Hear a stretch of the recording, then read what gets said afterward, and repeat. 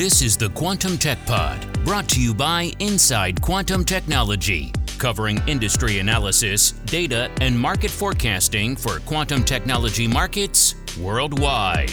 Now, here's your host, Christopher Bishop. Hello, good morning, good afternoon, good evening, everyone, depending on where you're sitting on the planet, and welcome. We're initiating a new format with this episode of the Quantum Tech Pod. We're going to have a group conversation with three distinguished guests and focus on a specific topic. So the topic of today's conversation is how to do due diligence on a quantum company. My guests are Worley, who's the CEO of StrangeWorks, Ilana Wisby, the CEO of Oxford Quantum Circuits, and Morgan Politan, Senior Principal at B Capital Group. We're hoping to have a broad conversation today to bring in a range of topics from both sides of the proverbial equation, if you will, including management perspective and what VCs expect, as well as how and why startups, especially in quantum, should conduct due diligence on their money sources. So, Ilana, Worley, and Morgan, welcome. Could you each take a minute and just share insight into your organization and what your individual roles are? Ilana, why don't we begin with you? Sure thing. Hi, thanks so much for having me. So I am the CEO of Oxford Quantum Circuits. I am a deep tech entrepreneur. I love everything technology. I do hold a PhD in quantum physics, but if I am in the lab, something has seriously gone wrong now. My passion and focus is building incredible world-class teams, high-performance teams to do things that are going to help change the world. And that's what we're doing here at Oxford Quantum Circuits. We are building that quantum-enabled future, and we are a pure-play quantum compute as a service company. So we're putting quantum into the hands of customers through cloud access. Great, thank you. Worley, tell us about StrangeWorks. Yeah, so at StrangeWorks, we are basically trying to enable easier access to hardware from people like Ilana. And we have a platform as a service that allows our customers in consulting and pharma and aerospace to effectively get access to multiple quantum computers and all of the frameworks and everything they need so that they can program in one language with one target endpoint, and then we take care of the rest. Thank you. And Morgan, tell us about B Capital. Yes, thank you. So B Capital is a global multi-stage venture firm. We have about $6 billion in assets under management, and I work at one of our funds, which is our early stage fund. It's called the Ascent Fund, and we actually just announced our fund a week ago. We are a $250 million fund focused on seed and Series A, and we focus broadly on B2B software, as well as some deep tech opportunities like quantum. So we are going to make our first announced investment in the coming months in quantum. And at my last firm, Comcast Ventures, I invested in Zapata, which is how I got into this whole quantum ecosystem without having a physics PhD. Great. Well, thank you. So, Morgan, I want to start with you. I want to pose my first question to you, and it's around, obviously, due diligence. When VCs doing due diligence on a quantum company, they almost always get some conflicting information, needless to say. So one expert might tell them company X is going to be a winner, and then another expert will downplay their chances. As you said, being a VC without a PhD in physics or quantum, how can one sync up those opinions and sort through which side is more likely to be right? Absolutely. So, I think the first thing to say is that VCs are always non-experts in any field that they invest in, whether it's a deeply technical field like quantum or even, what many think of as a vanilla SaaS investment. And so I think the act of diligence across both of those fields, even though they are different, is relatively similar, which is you try to talk to as many experts as you can. And you try to triangulate their opinions until you get to some form of pattern recognition and conviction about a space, in other words, an investment thesis. And so in quantum, that's exactly kind of what I've done before, in my first investment, which is, I think, 2018. I spent 6 to 9 months speaking to over 100 people in quantum, both professors and researchers, folks from industry, startup founders, obviously. And I just kept asking questions. I got a lot of conflicting opinions, and I just kept trying to go back and clarify those conflicting opinions. So if one expert would say, superconducting is the path to scale, and another expert said no, ion traps, I would get the reasons why. I would go back to the prior expert, say, well, this expert disagrees with you and says X, and then get the response and say, no, well, this is why they're wrong.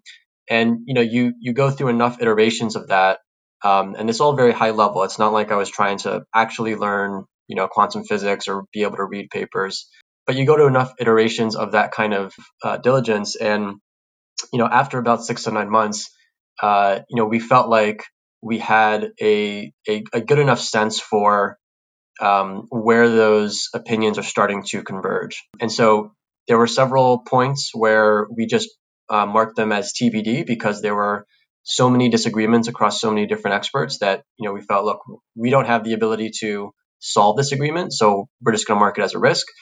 But then there were other points where a lot of experts started to all say the same thing and actually agree. And that's kind of where we focused our investing efforts. Yeah. Well, thank you. So, Worley, with your Ecliptic Capital hat on, I want to get your take on how you view quantum computing deals. Do you think they're mostly winner take all, which is difficult to get conviction on, or do you believe there will be multiple winners, let's say in hardware and software and even services, right, making it easier to get conviction and commitment? Yeah, I mean, I think that in most cases there's multiple winners. I also think it really depends on how you define winning, whether that be some set return on an investment or some market dominance or whatever. But it's a very nascent industry, and there's tons of room. I mean, this industry is going to change so much over the next 10 years. I think it's going to shock most people. So plenty of room for more than one winner. I do, obviously as the software guy, think that the value over time ascribes to software and hardware gets commoditized. But that's one of those things for investors to diligence, right? Could be totally wrong on that. Oh, makes sense.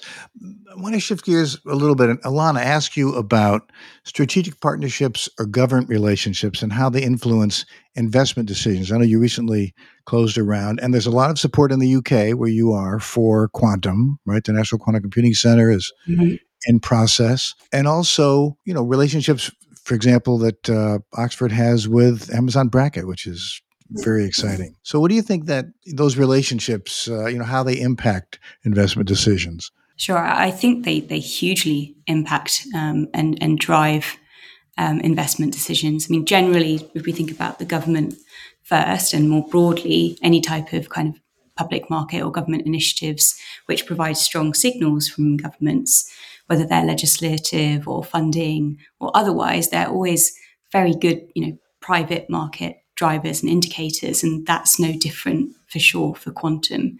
I think seeing government leadership via very strong actions, strategies, decisions, and funding certainly helps influence and bring in private capital money.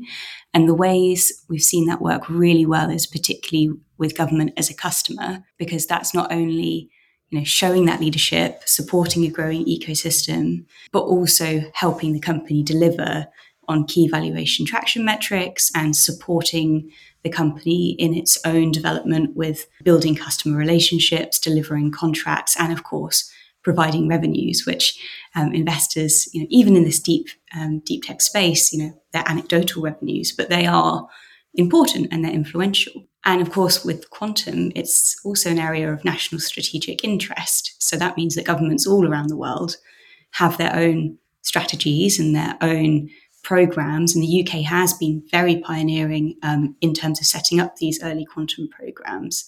And that has enabled Oxford Quantum Circuits to build really good relationships with the UK government. I know for a fact that served as a key point of influence with our recent funding round in terms of helping bring our new lead investors over the line. We do now also have government on the cap table. So we've got the Breakthrough Fund directly investing into the company. We have non-dilutive government-funded projects. Of course, any ways in which you can bring in additional non-dilutive funding is always very helpful. And we've delivered direct government contracts. So all of those things combined definitely help. It's also a fun fact why I received a letter from the Prime Minister following the news of our Series A, which is a very strange email to open. Wow. Great. Thank you. Morgan, I want to shift back to sort of the investment side and get your take on how you manage LP expectations about investing in a quantum company, given it's likely to be a much more long-term commitment, say, than traditional VC processes.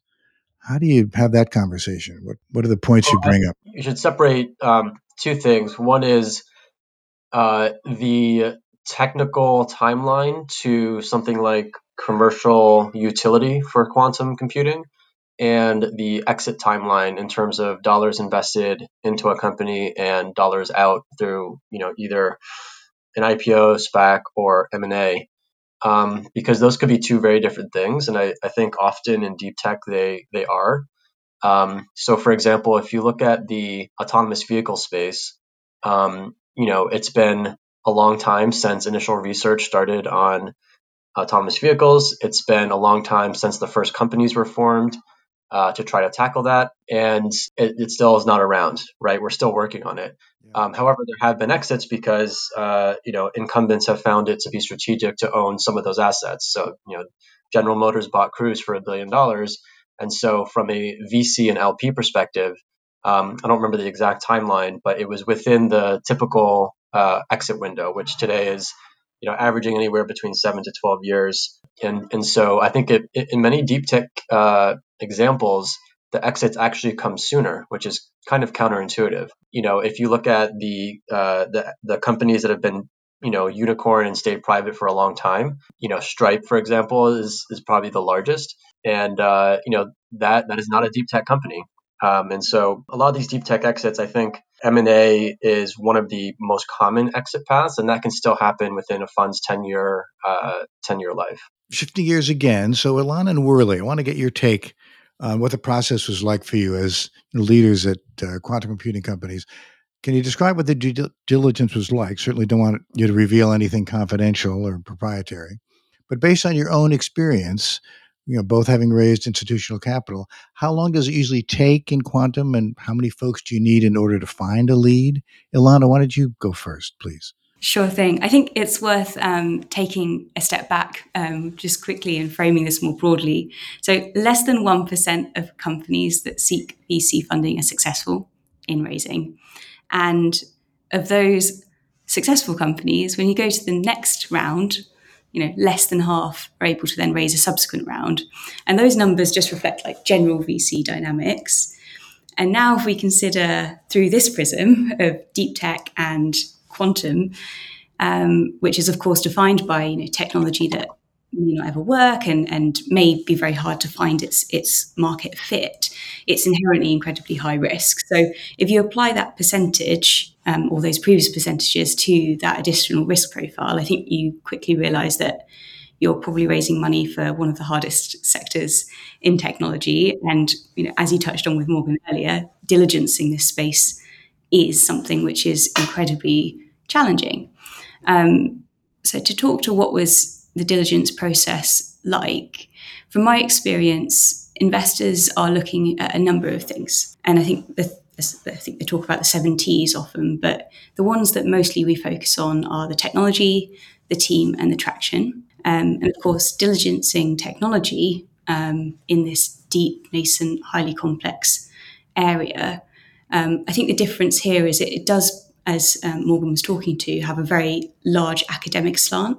So we did find that we were talking to world-leading top professors in the space from anywhere in the world, kind of digging into our technology, and they were working with us and they were working with the investors directly to assess the credibility, the novelty, the challenges, and the chances of success. And obviously that's quite a difficult process and requires a significant amount of time to do properly.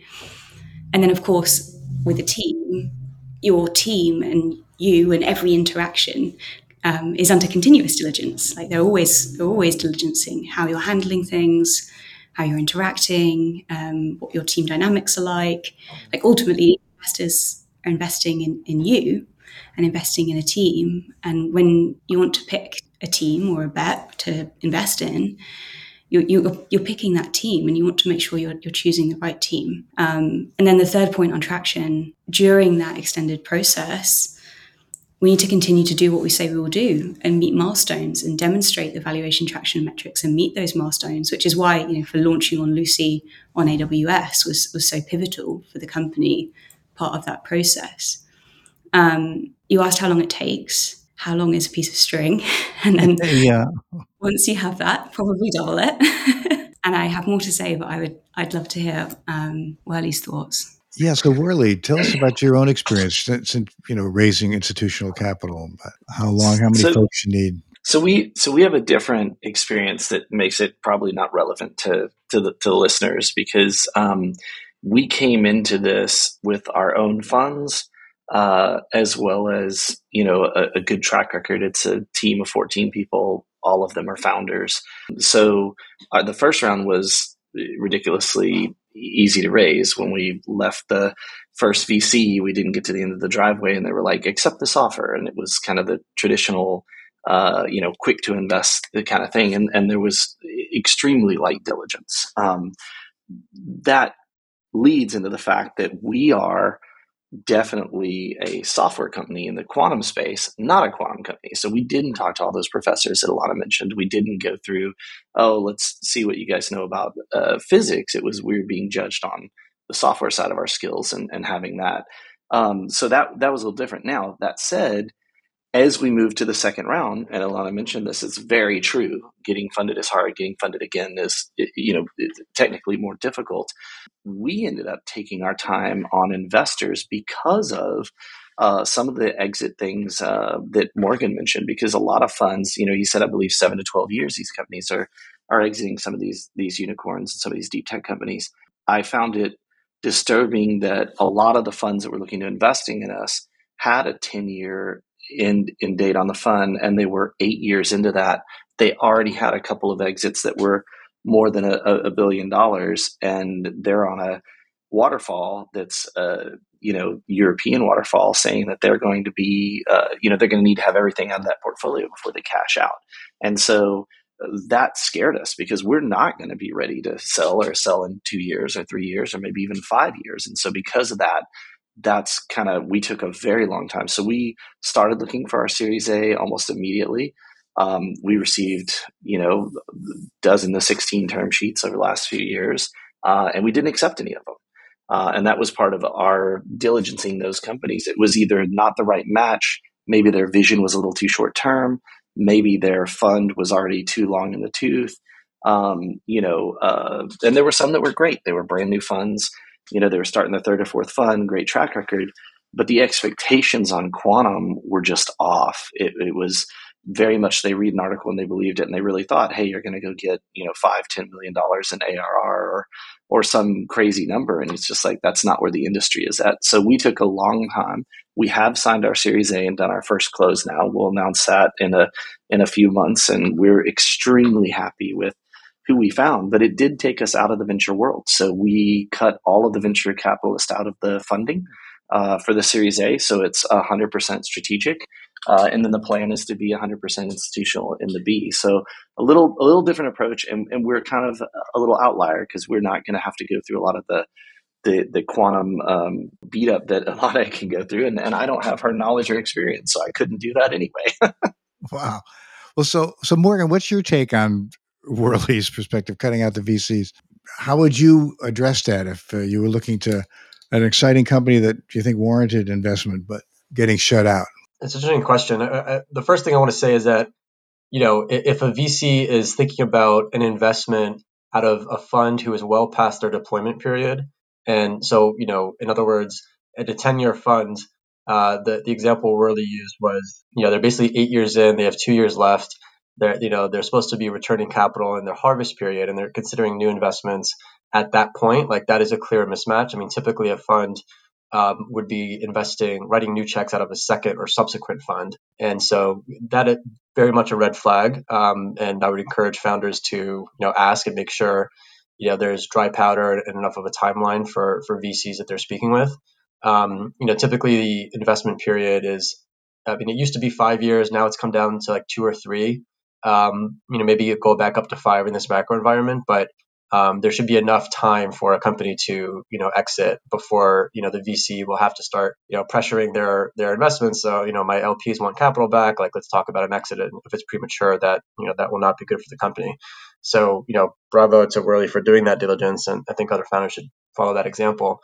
Go ahead. So you sort of mentioned like red flags. I want to get your take again, sort of other specific sort of signals, red flags that you look for when doing due diligence on a quantum company that you might not look for, say, in a more traditional tech company? Other nuanced indicators that you need to be focused on?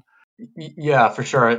But before, I just want to also just address the the kind of Whirly's, I guess, strategy. Congrats on the Series A, by the way. Excited to see that announced. And VC's getting cutting out. And then I'll go to your question, Christopher. I mean, first of all, I think if VCs are asking for, traditional SaaS ARR growth rates out of a quantum company, they clearly don't understand the space. So, definitely do not partner with those VCs, because what will end up happening is, fast forward a year at your board meeting and they'll say, well, where's your 3x year-over-year growth rate? And they'll get frustrated and, et cetera. So that doesn't play out well.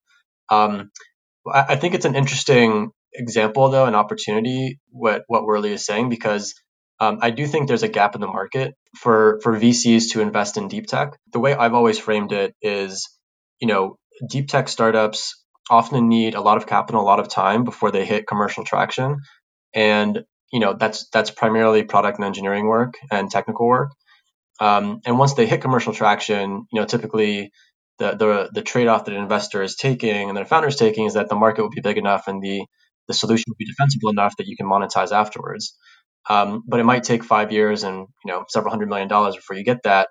And so a lot of investors, your traditional kind of Series A to C or growth stage investors, are not used to that, right? They when they come in, they want to see 5-10 million in revenues, growing nicely, unit economics, et cetera. And so what often ends up happening, and this is kind of, I think, maybe what's happening with StrangeWorks, is it ends up being strategic to actually take up a lot of that slack at the the A's and B's, because they are more focused on the technology and the impact, and don't necessarily need those hard financial metrics to get across the finish line or get past their ICs. And so I would frame it as an opportunity, because I think if you did have a fund or funds that was kind of focused on that like later stage or expansion stage deep tech, that it's not like they'll be competing against a lot of other traditional VCs. And then just on the red flags point, and then I'll shut up and let other people's talk. I think there's probably 80-90% of diligence is again the same. What Ilana mentioned: team, tech, market size, competition. Like that's all the same for a quantum versus your traditional SaaS. I think maybe some other, scientific rigor and credibility is much more emphasized in quantum, especially if you're on the hardware side and you're building, something that is on the cutting edge of research. We do a lot more technical diligence. We bring in experts and to meet with the company and, give us their take. And most importantly, we speak to a lot of people just to get a sense for, what is the technical team of this company, like what is their standing in the community? Are they well respected? Are they known entities? Have they published papers with other people? And that's so critical, because I think we all know probably there are people who may have on paper, as someone not in quantum, you might see PhDs and they might look good on paper technically, but then if you go ask people who have been in the ecosystem for a long time, like I've never heard of this person, and it's a small world, right? So I think gut checking people in it is super important. Ilana, I want to give you a chance to share your perspective on sort of this, what we're calling reverse due diligence, as Whirly was describing. Make sure you're comfortable with the VC, especially if maybe they join the board or have major rights as a partner on your journey. What's your insight into how that's worked for you? Yeah, I think it's a really, really important part of the process, and it is a two-way diligence process. Ultimately, this is a partnership, and we're going to be working together for a long time, and to be successful together, we need to build a really strong partnership, and it's certainly not worth getting that wrong, because of course it can go really wrong if you get it very wrong. So from our experience, you do of course build those two-way relationships and get to know the investors through the process. That is a long process. We also of course have our incumbent VCs, who are obviously keen to make sure that we get the right people in, and have their own internal thoughts, their own processes, and their own network. There are, of course, a number of quick questions that in that first call, when you first have your kind of introductory meeting with a fund, that you can ask, of course, digging into, okay, well, where are you at in terms of your fund timeline? Is that an evergreen fund, or is this 12 years? Where are you at in terms of deployment? Can give you quite a quick read as to whether or not that's a good fit. And actually, we were talking about the academic community being small and highly reputational. The VC community is also very well connected and hugely reputational. So brand names help. Talking to VCs to get reads on other firms and being able to use our existing investors to kind of get a feel for diligencing in that way. So that's kind of the soft stuff. Kind of going back to what we were talking about earlier about government angles, there is, of course, the fact that quantum is an area of strategic national importance. There are new legislations and bills that basically put in place government the opportunity to veto power on where we can source funding. So often that helps me steer from a geopolitical perspective, and empowers me also to ask questions quite early on and be quite upfront about, okay, I just need to check, like, are these funds from certain regions, for example, and that's always helpful to have that government leverage behind being able to ask some of those questions a little bit earlier on, so you don't waste too much time. I think one example I can share, we did have an investment company out from Hong Kong, for example, and when we looked at the structure of what they were proposing and the concepts that they had around IP and the term sheets, we just immediately flagged that as something like we fundamentally couldn't work with. I've also caused a COBRA meeting in the UK from a different term sheet I received, but I can't disclose more about that one. Okay. Great. Well, so we've come to the end of the session here. I want to thank you all for sharing your insight and perspective. I would ask in closing that you each take like a moment to share, a nugget, a word of wisdom, a piece of advice that you would share as regards doing due diligence on a quantum company. Worley, why don't you go first? What would you say? I'd say, I'm going to speak again from the side of the quantum company diligencing the investor. As far as the investors diligencing the quantum company, I think, look, Morgan mentioned some really great thoughts on that as far as technical experts and people's rep in the community. He's very, very correct. It's a very small community and super easy to kind of diligence the people that way. As far as, my advice, it'd be, look, first, do you need to be raising money, right? The rules of running a startup are use it up, wear it out, make do or do without. So a lot of people are raising a lot of capital, frankly, that I don't think they need, and signing up with investors that I think may have, as Morgan stated, the wrong kind of goals, and there may be a lot of misalignment there. But that brings me to my only real piece of advice, which is two pieces. Remember, the word is not friend or buddy or co-founder, it's investor, right? And they have people that they're taking money from, and those investors have a product, and that product is you. And that's why they keep all your pitch decks. So when they go and they pitch a big, institutional for $600 million and they mention quantum, they go, look at all these quantum deal flows we have, right? So never forget that they're out raising money often as much as you are, right? And they're pitching too. And the second thing is alignment. The key to everything in a startup is alignment. When the needs of the company and the needs of the employees have alignment, magic happens. When the needs of the investors and the needs of the founders align, magic happens. And so really the process of diligencing, be it an investor looking at a quantum company or a quantum company looking at an investor, really comes down to, and Ilana summed this up really well, somebody that you're going to be working with for a very long time through some very hard times. And who do you want in your corner, when those eventual hard times come? Startups are always in one of two phases. They're struggling or they're out of business. So, thank goodness you're struggling. Who do you want to be in that struggle with? And I'll leave it at that. No, great. Thank you. Ilana, words of wisdom, some key takeaway that you want to share based on your role and your company's exciting progress. Thanks. I don't know how to follow that. That was some incredible advice. And I was sat here nodding along thinking, yeah, what's left for me to say? I think to echo the point of alignment and to build on that end-to-end leadership, powerful synergies happen when you have that end-to-end alignment and leadership and coalescing around a core vision and our values as well. And that's from the clean room to the boardroom. So making sure that we have that, and you're building those relationships and you have that alignment is firstly very, very important. The second piece, and I'm kind of pivoting here, is to someone that, having just raised £38 million and had extensive technical diligence, and the privilege of that with the University of Tokyo Edge Capital and some of the world's leading quantum experts, and then the bigger ticket coming from Lansdowne. That was a really kind of good way of leveraging and linking to what Morgan was saying, kind of a space which doesn't exist, where UTech came in late for them and Lansdowne came in early. My point is that we've done a lot of the diligencing process. So from a company perspective, the point that becomes most powerful is when we have internally an end-to-end narrative, right? And it's all comes down to this leadership pyramid of a complete alignment around who we are, our values, our vision, our mission, our principle, and then our strategy. And then as you dive into the technology, we're simple, we're scalable, we're flexible.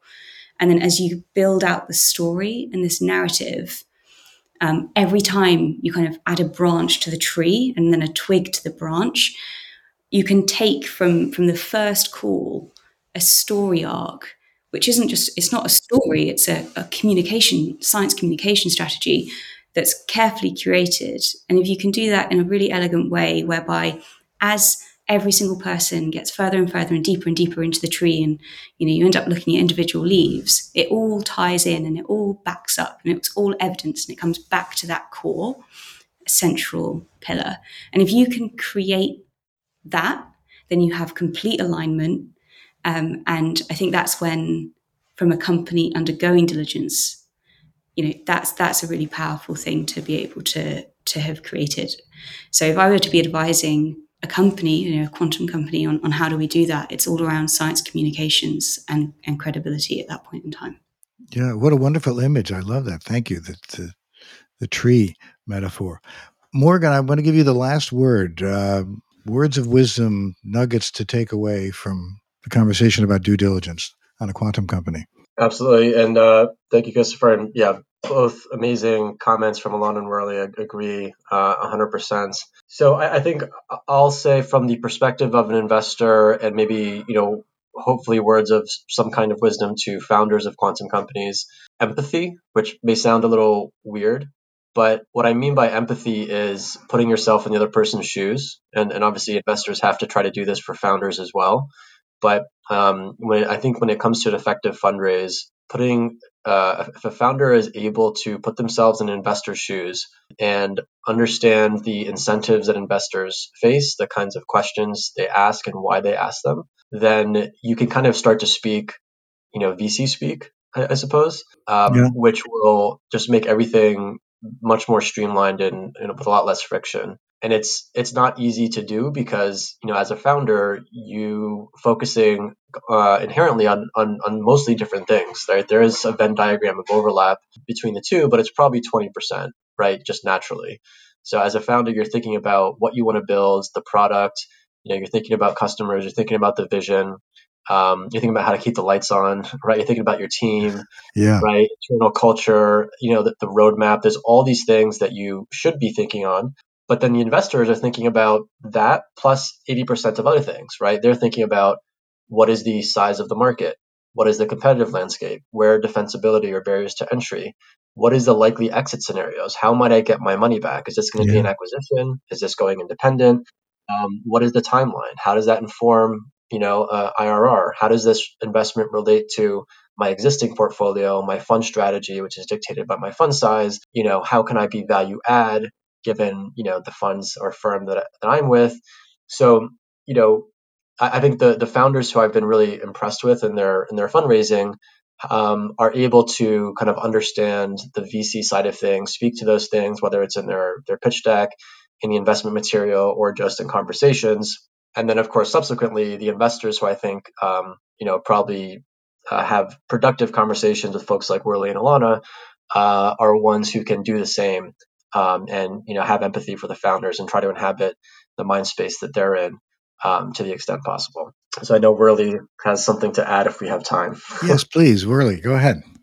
Well, no, I mean, Morgan, well said. I agree, but you just reminded me of something that I'm always telling founders that I forgot to mention, which is the first time you diligence a VC as a founder is the moment you're looking to go ask for money before you even talk to them. And the reason I say that is I see so many founders that get upset at VCs, right? The VCs are the bad guy because of this, the bad guy because of that. You cannot go to somebody like, say, Morgan writes $50 million and above checks and ask them for $500,000. It doesn't fit any of the rules of their fund. Like, even if he wanted to, he couldn't do it. So that's not his fault. That's your fault as a founder for not doing the research before you went to make sure you have that basic alignment of, okay, they fund in the time I'm looking for, they fund the amount I'm looking for.